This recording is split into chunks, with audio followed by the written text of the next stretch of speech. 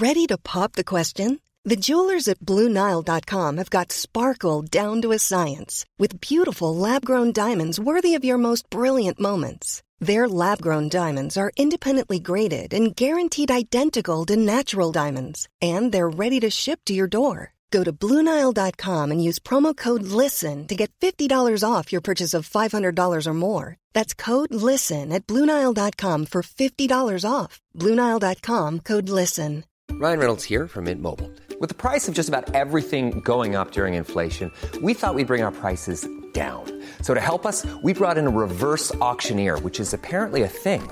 Mint Mobile Unlimited Premium Wireless. How to get 30, 30, bit to get 30, bit to get 20, 20, 20, bit to get 20, 20, bit to get 15, 15, 15, 15, just $15 a month? Sold! Give it a try at mintmobile.com/switch. $45 up front for 3 months plus taxes and fees. Promo rate for new customers for limited time. Unlimited more than 40 gigabytes per month. Slows full terms at mintmobile.com.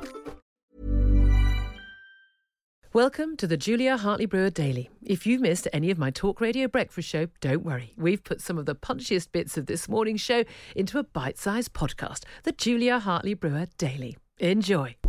Online, on DAB, and on the Talk Radio app. Talk Radio.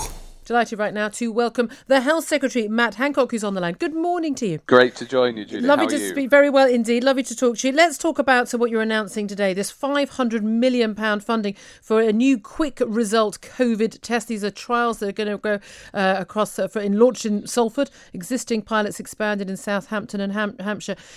Is this the game changer test that we keep being told we're finally going to get? Well, this is a new testing technology that will allow us to expand testing much more. Over the past 6 months, we've done an enormous amount to expand testing capacity to what we've got, based on the current technology, where you have to have the swab down the back of your throat, send it off to the lab, and you get the result normally within 24 hours. The new technologies, they can bring the lab to you. The turnaround can be an hour and a half, or in one case 20 minutes. It just expands the amount of where you can do tests. It makes it much easier to get access to them. And so it's not just about finding the virus, which is really important, but it's also about being able to do a test to check you're negative, because then you can have more confidence in going about your normal business. So it's about enabling people to get on with their normal lives, as well as, of course, the vital job of suppressing the virus. Okay, so if this test works, if we are sure it can work and we can roll it out and it's quick and it's cheap and we can have mass testing in the community, how quickly before we can have this routinely, at schools, in the workplace, just community testing, and indeed at airports, crucially. And we'll come on to that in just a few moments. Well, let's do that. I'm not putting a deadline on it. Weeks and months is what I'm saying. The reason is we've got all these different technologies, 100 of them that we're working with. We're reliant on the scientists, on the technology working, and then getting them into mass manufacture.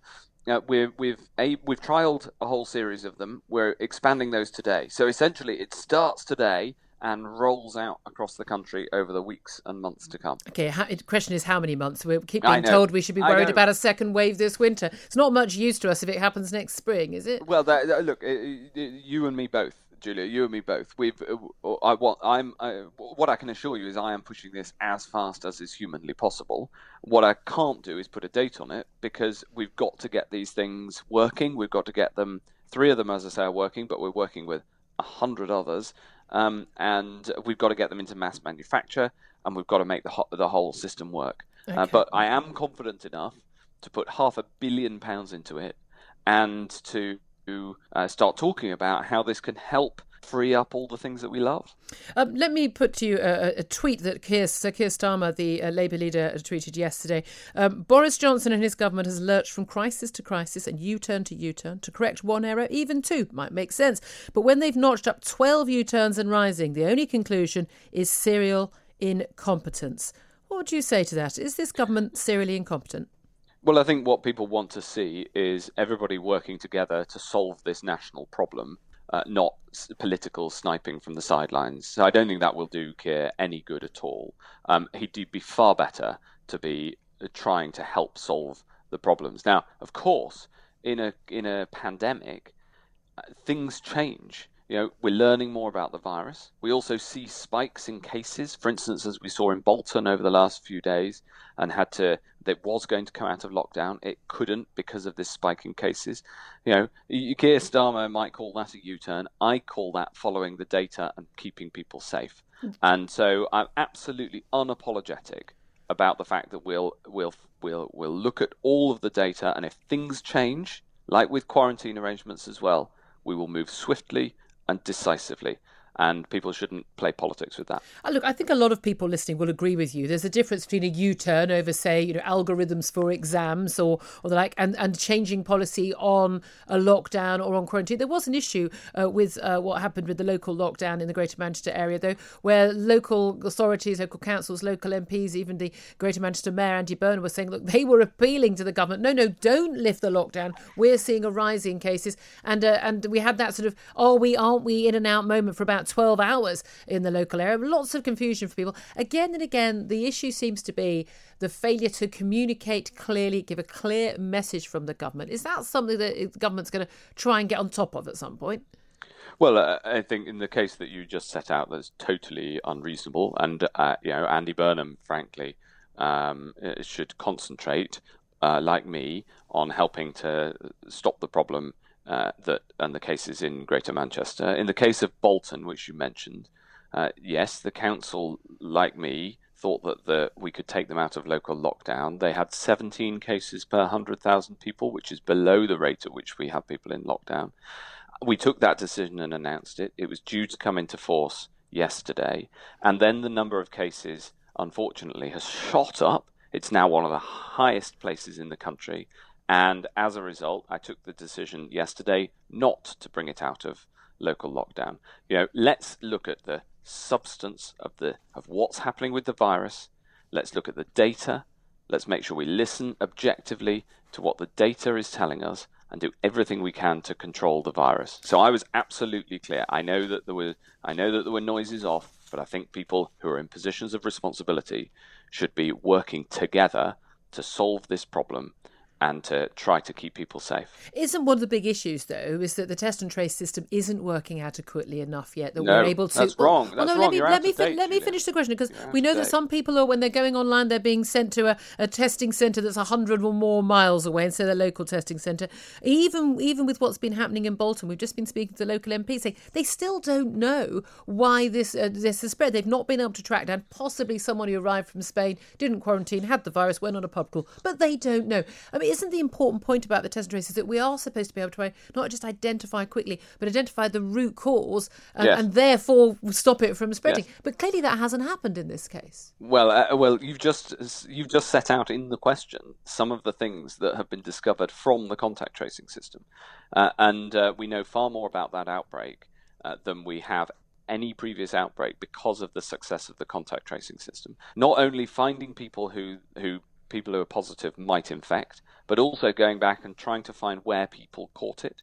And we know it's actually a really good example of where we know more than we ever have before because of the system. Now, we can always improve it, okay? At the moment, we find 84% of the contacts where the contact details are given. And obviously, I want that figure higher. It is well above many other comparator systems around the world. And I'm really pleased with the progress that we've been able to make on it. The testing, as you say, there's operational challenges in a massive system like this, but the vast majority of people can get their test close to them or at home and then get the result within 24 hours, get it the next day. And that's the system that we need. Of course, I'll constantly strive to make it work across the board. But I'm really glad that there's increasing recognition that our test and trace system is working effectively, and testing is widely available to anybody who has symptoms. There's a critical message to all of your listeners: if you have symptoms, get a test. And then we'll keep improving it. Yeah, but of course, as you well know, the vast majority of people who do have coronavirus don't have any symptoms, particularly young people. Your predecessor, Jeremy Hunt, as Health Secretary now, Chair of the Health Select Committee, he suggested yesterday that we should have testing every week in secondary schools, particularly for teachers. Is that something you'd like to move towards? Well, when we have a mass testing system available with the sorts of new technologies that we're supporting, with the extra money that we're putting in, we can look at those sorts of things. But at the moment, with the testing capacity that we have, the critical thing is to get into the areas where there's outbreaks and to ensure that everybody who has symptoms can get a test, because schools are safe. I'm really, really pleased that that schools are going back right across the board. You and me both. Right, I'm a parent. I know. I have 3 children, and for every parent, but most importantly, actually for the children. So that is going well. And I'm really pleased that the return of the schools has been so far so good. Do you think there's a big problem though, trying to get the schools back, which does look like it's being largely a success, and getting people back to work in their workplaces, not a success so far? That a lot of this is very difficult to do when the government is warning, and you've done this quite a lot lately, talking about the risk of a second wave. There are many very eminent people in the virology field and in many other medical fields who really know a lot more about this, and I think both you and I would have in terms of our medical knowledge, who say, we are not in a second wave. There's no evidence of a second wave. We're seeing a rise in infections, but that's simply because we're testing a lot more people. Largely, it's young people. They're not having any symptoms. They're not getting ill. Virtually zero risk of dying. And we need to stop scaremongering about this. So I love this question, Julia. I love this question because you've just asked me about our test and trace system, and you repeated the accusation that it isn't working, and then I didn't say it isn't working. Hold on, and then you explained that unlike France, Spain, many other parts of the world, America, Brazil, India, we are not seeing a second wave, and it's true. The number of infections here are broadly flat. Yep. The second wave is coming across Europe, and a combination of people doing social distancing, our quarantine policy, our test and trace policy, and our local lockdowns mean that we are not, at this moment, seeing a second wave here. But it's not a second wave in Europe either. It is just a continuation. We're simply testing more people. There is no increase in hospitalizations or in deaths. A tiny, tiny little increase in Spain, which a lot of people think maybe a statistical blip. Not in France, not in any of the other countries that have seen this increase in infection rates. Yeah. Okay. Well, that argument, I wish were true, but sadly, it's not. So so people like Carl Heneghan, who's a very eminent figure in this field at Oxford University, he's wrong. Yeah, he's wrong. Are you saying Carl Heneghan's wrong? Because he's the one who pointed out that Public Health England didn't know how to count how many people died of COVID, and he's been pretty right before. I haven't seen his comments on this, but what I have seen is the data, and unfortunately, hospitalizations are rising in France and also in America. A couple of months ago, when their second wave started in a big way, we saw this rise in the first instance among young people, and there was this argument, well, don't worry, it's only young people. By the way, young people can get long COVID and debilitating long-term impacts, but are much, much less likely to die. The vast majority of people who are young who get coronavirus have no symptoms whatsoever or very mild symptoms. Come on, you know that. If you let me finish the answer. However, unfortunately, we've then seen in all the countries where this has happened, the virus then spread to older people, and because it naturally does, especially through families. Okay. So I'm afraid you've got to look at the experience of where people have seen a rise like this, and unfortunately it does then lead to older people dying. But there's a broader point, which is that in the UK, thus far, we have not seen a second peak, and that is in part due to the huge efforts people have gone to on social distancing, the success of NHS test and trace, and of local lockdowns. But we want to go further, and hence all this big step forward on testing that we're able to announce Just today. Finally, I know you have to go and time's against us, but just finally, we're having people being quarantined coming from various countries. We may see a change in other countries, Greece, possibly more Portugal, people expect going back on the list. What's the point of us quarantining people who are travelling legally between countries when we've got 409 migrants arriving on boats across the Channel? Well, we need to sort that as well. And we need to stop people coming. There's absolutely no reason to come over from France if you're illegally. there's no reason at all. France is a perfectly civilized country. And then if people do come here, we need to make sure that they're returned so that we stop these criminal gangs from trafficking people over the channel. Online, on DAB, and on the Talk Radio app. Talk Radio.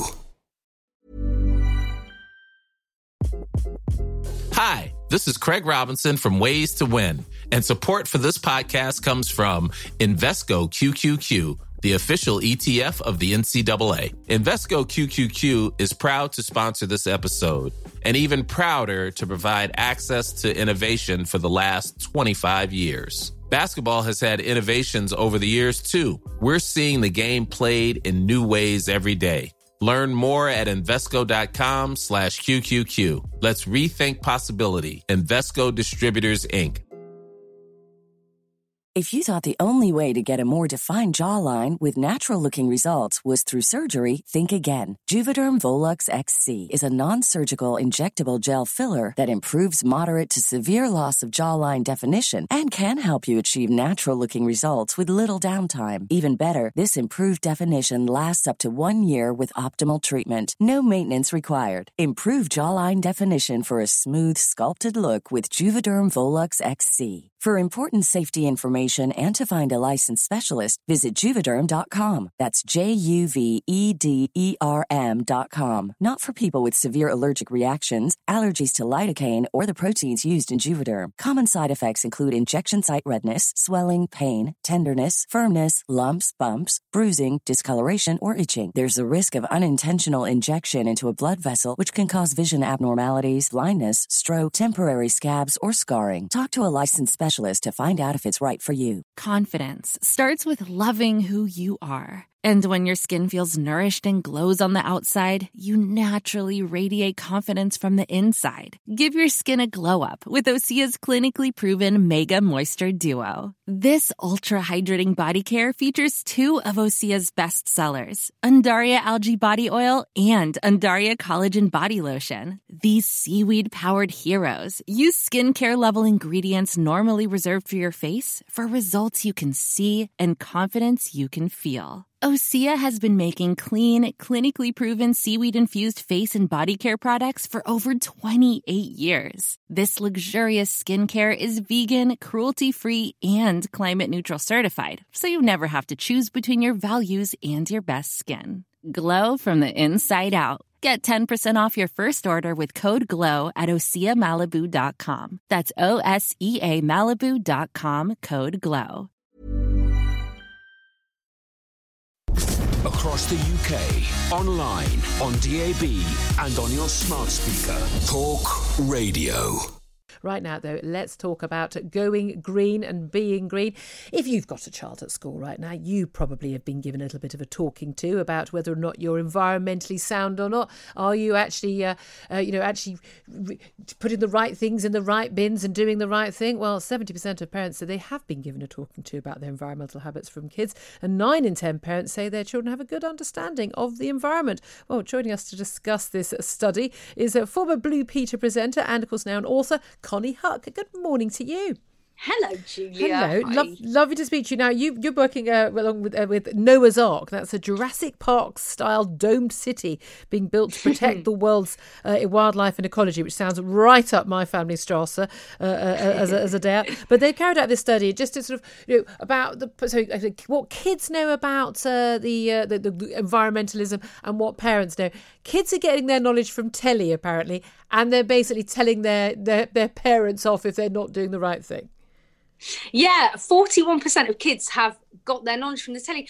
Julia, I really feel that times have changed from when we were growing up, because nowadays often you have busy parents or both parents are working. Households have multiple TV screens, don't they? And also kids are growing up surrounded by a climate emergency, whereas when we were growing up, essentially it wasn't so high up the pecking order of priorities in mainstream media, which means a lot of my peers are not as well versed on it as kids of today. You see the Greta Thunbergs and the climate campaigners, and often it's our youngsters that are educating us, like you said. And this is the thing, you see. I'm going to disagree with you on virtually everything there. Quite apart from the fact I'm probably a much older generation than you, as people who can watch on video can testify. But this is the thing. Okay, climate change. Yeah, okay, climate is changing. Absolutely accept that. Whether or not it's an emergency, whether we have to catastrophize it, is another thing at all. What I find from young kids, and I've got a very bright kid with a lot of very bright friends, all sort of straight A students. When you actually ask them for some facts about the environment and about climate change and what is happening, whether I don't know whether it's wildfires or Antarctica or what, any facts. They don't know anything. That they go on telly when there's a day off school, when Greta Thunberg tells them to go off for a day off school and march at Westminster.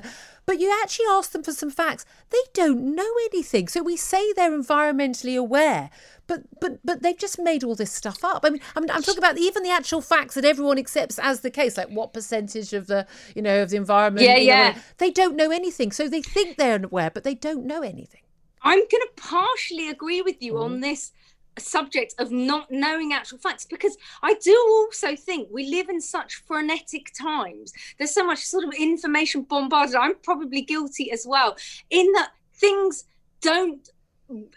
people don't retain information in the same way. They sort of carry their phones about, and it's like an extension of your brain. So you feel like, I remember growing up, I used to remember everyone's phone numbers, like all the digits. And now I just think, I don't need to know that. I don't need to know that. I don't know my own husband's mobile number, for goodness sake. It's really funny because we've got these hard drives, which are essentially our brain that we carry about with us. So people are very scant on facts and figures in general, on loads of things. But also, I find there's so much information bombarding you. I'm the worst for watching a series or a box set or a film, and I won't even remember the names of the characters the next week. I'll be, that thing we saw, sometimes I don't even remember the title. Yeah.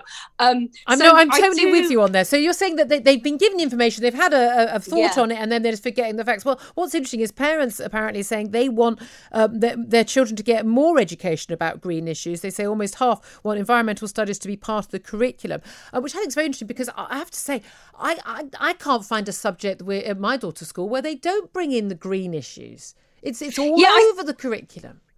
No, I absolutely agree that kids seem so much more well-versed on this than us. We found that a lot of parents want more immersive sort of teaching. And I think what that sort of is broken down to or stems from is that when we were growing up, and I know you say we're different eras, but I am a lot older than I look. But I remember, and you might be the same, Julia, that it would come to the summer holidays or something, and we'd be out on our bikes, the kids from the neighbourhood, me and my sisters, and we'd be romping around, making insect houses and picking blackberries and, getting down and dirty in the mud. And now days, there's a fear sort of, I don't know, your kids might be kidnapped or whatever. There's much less of a sort of interaction with the undergrowth, as it were. And I think when people hear that, I don't know, extinction is happening or species are dying out, you associate that with the Amazon rainforests or the polar ice caps melting. But it's happening on our doorstep with, hedgehogs, red squirrels, the natterjack toad. There's loads of sort of animals in the UK that are on the brink. And I think parents, the survey found that parents would like sort of schools to do a bit more outward boundy stuff. Across the UK, online, on DAB and on your smart speaker. Talk Radio.